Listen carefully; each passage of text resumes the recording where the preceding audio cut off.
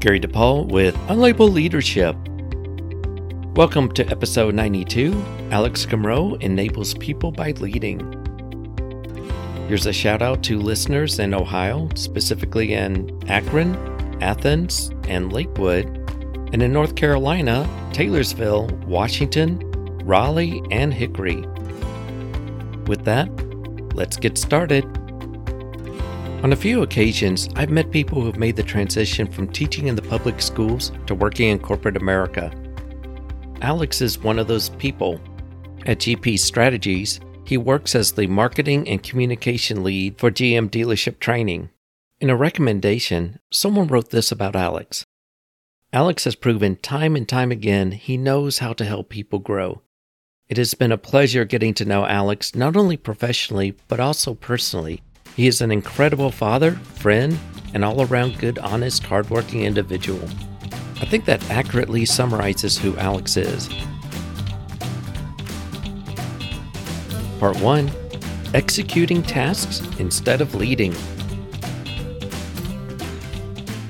Recently, I read in Harvard Business Review how there's a gap between when someone starts in management and when they actually get training in leadership. Part of this might be due to the organization they work for, but also part of it might be the individual themselves, where they don't want to invest in themselves or in developing leadership for whatever reason. In this story, Alex talks about how he just wasn't interested in leadership and pretty much wanted to avoid it, but someone said something to Alex that changed his perspective. Here's Alex. It's probably a little bit more than 10 years ago now. I was at a point where I felt like I was running away from a lot of things leadership. So I really just wanted to execute, right? I didn't want any kind of stress or pressure of kind of being in front of anything. I didn't want the responsibility. I was just kind of I just wanted to do, right? I just wanted to kind of be in the background, just be like a worker bee. But it was odd because at the same time, I was just constantly being provided these opportunities to be a leader in some form or fashion. It was a struggle. I didn't want to do it, but I felt like I had to do it. I was kind of going through this dilemma with my pastor and started talking to me about it. He's like, well, why are you running away from these things? And, started kind of working through that question. And then he brought up this idea that it could be something that God was trying to get me involved in. It's the same idea when you hear stories where people pray for patience, and then God's going to give you a lot of situations to practice that patience. And it may not be good. Yeah. It could be bad or indifferent, right? But there's going to be situations that are there to really provide you what you wanted. We really kind of started discussing what it means to be a leader, and specifically what it means to be a Christ-like leader. And so he provided me a verse that I kind of held on to, and it's Mark 10.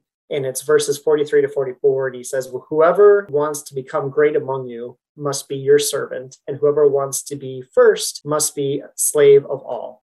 And so I really took that to heart. And I really tried to put that into action. And so instead of thinking or acting like that sage on the stage or looking for some kind of notoriety that people tend to think of when they think of leadership, I really try to work more behind the scenes and to lift others up through my actions. So here's the situation of being a leader. How can I look at it in the lens of being that servant and helping the people that ask me to step in, have them be up front instead of myself? I really like how you phrase that, working behind the scenes to lift others. For me, that's the quintessential perspective of what it means to lead and practice leadership. Right. Yeah, fully agree. Like I said, that phrase, it really helped turn around when I think of leadership coming at you, different examples, not even lead this project, you help run this group, or can you just step in and provide your expertise in here? Those are all leadership situations. I really wanted to kind of reframe how I looked at it. And it really kind of brought more joy into being asked to step in instead of that stress that I mentioned earlier, that worry of, well, if I don't do it the perfect way, then it's not going to be good. And it really kind of released me. By looking at those leadership opportunities in this different light, it was really no longer about me. It was all about the people in the group that were asking me to do something. I really started embracing all these leadership opportunities, and it helped tremendously. And one of those things too is that when it comes to that phrase and being a servant, being a leader, you want to do it with all your might. There could be opportunities where if you're tasked to be a leader, you got to do it with all the zeal that you can. It's not one of those things where you just want to phone it in a little bit. Apostle Paul also mentions in Romans 12, verse 8, where the one who exhorts in his exhortation, the one who contributes in generosity, the one who leads with zeal. And so that was another thing that kind of helped me embrace all these leadership opportunities. I was asked to come into a situation where an instructional designer was struggling with how to develop a course. Instead of just taking it over and leading that way, like, let me just do it. How can I coach them up and to do it the right way, or just to do it to what the client really wanted, and really just kind of like knocking it out, jumping into every situation, trying to lift that person up. Just going in and doing it yourself doesn't help that person in the least bit. It may help the client, but it ends up becoming a burden to you when you continuously do that. Well, correct. And then you're going to get more of those situations, and you're no longer the leader, you're the doer. You're always going to be asked to just, just give it to Alex and he'll just do it, instead of having those other people do it themselves. That's one of the biggest challenges to a lot of teams, people who are new with management. It's so much easier just to do a task themselves rather than to delegate it. The person doesn't know how to do it or doesn't do it to the level that it needs to be done. Going in and coaching and supporting that person, that's how you get high-performing teams. Yeah, and that's a major piece too, that idea of working with other, that delegation is a key leadership to quality. Part 2, Empowering a Subject Matter Expert. Several organizations have their own training department. This is a field that sometimes is called talent development and also learning and development. The process for developing training for employees is complex. It requires a lot of moving parts, project managers, people called instructional designers who actually develop the materials for training. But you also need subject matter experts. Sometimes people in the field call them SMEs, which is short for SMEs. Alex shares a story when he was working in training with instructional designers and subject matter experts, or SMEs or SMEs. And he talks about a challenge that he and his team encountered during one of these projects. Here's Alex to explain.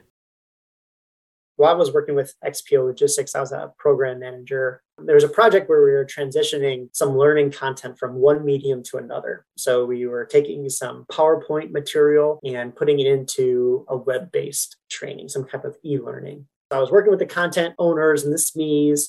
They wanted to make sure that their content kind of stayed with the original goal. And then, of course, working with the instructional designers on making sure that it looked fresh and it wasn't PowerPoint anymore. I was managing this project and we started getting some delays based on the timelines here that we had. And it was tough. It was always, had conversations and had updates with all the stakeholders and trying to tell them, hey, we're going to miss this one deadline for this one push of content. And of course, they were willing to work with me the first time and even the second time. And so I had to really kind of figure out, why do these delays keep happening? I started having this one conversation. There was a SME who was providing a lot of feedback near the end of the process. It was pretty harsh and almost kind of had to go back and you had to recreate all 4 or 5 modules each time. And they had to kind of start from scratch from each one. He was really providing some intense feedback. And it was trying to figure out, man, why is this? So we tried a couple things. I said, well, how about we get you, instead of at the end, when the piece is done, let's get you a storyboard. Let's get you kind of like a beta version of the training first, and then you can provide your feedback. And so we tried that for a module or 2. It was the same thing. It was still really harsh. Didn't like any of it, start from scratch. But it helped, right? Because at least we can incorporate that feedback a little bit faster. Yeah, you go through less iterations. Correct. What I did, I ended up just kind of calling him. I said, I really got to get to the bottom of this. He's hurt my deadline. I give him a call. I say, man, how can we make this work? What's going on? And he said, well, through conversations, he really just said that we created this content. It was at me, where he wanted to make sure that his original piece was still ringing true through the end.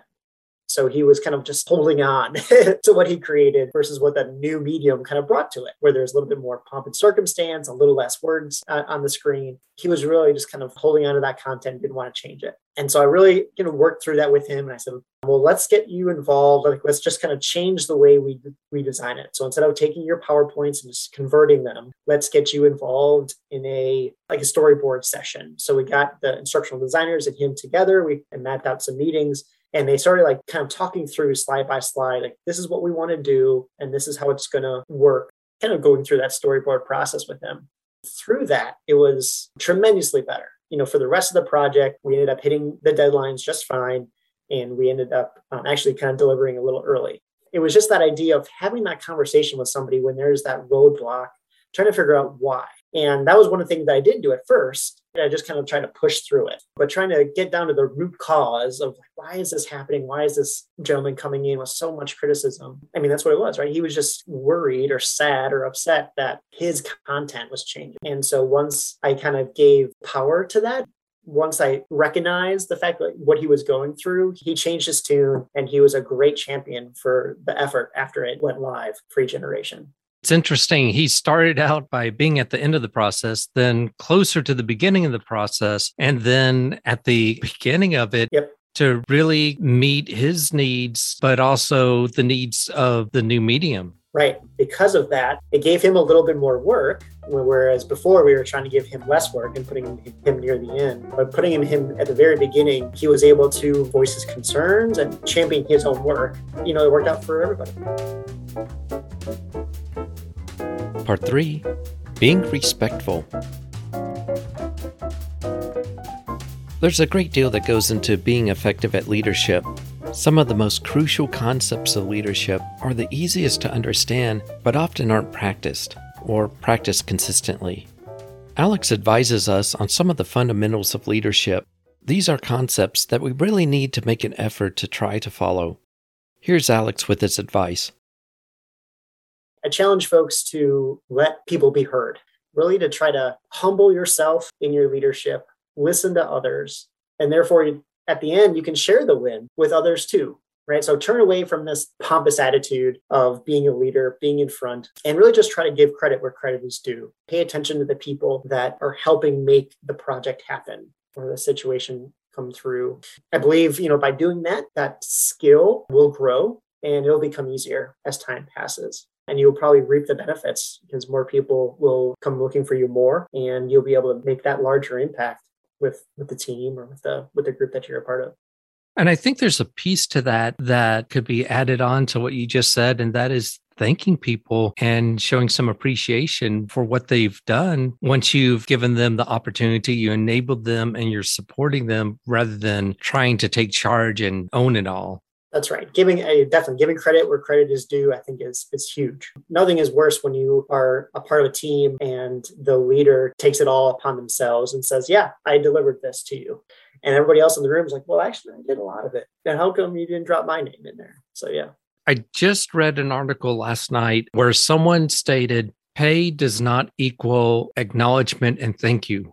They're two different things. Right. I think some people don't do those two parts where you allow other people to have a voice and show appreciation when they contribute. I have 3 daughters, and we always mention that please and thank you go a long way.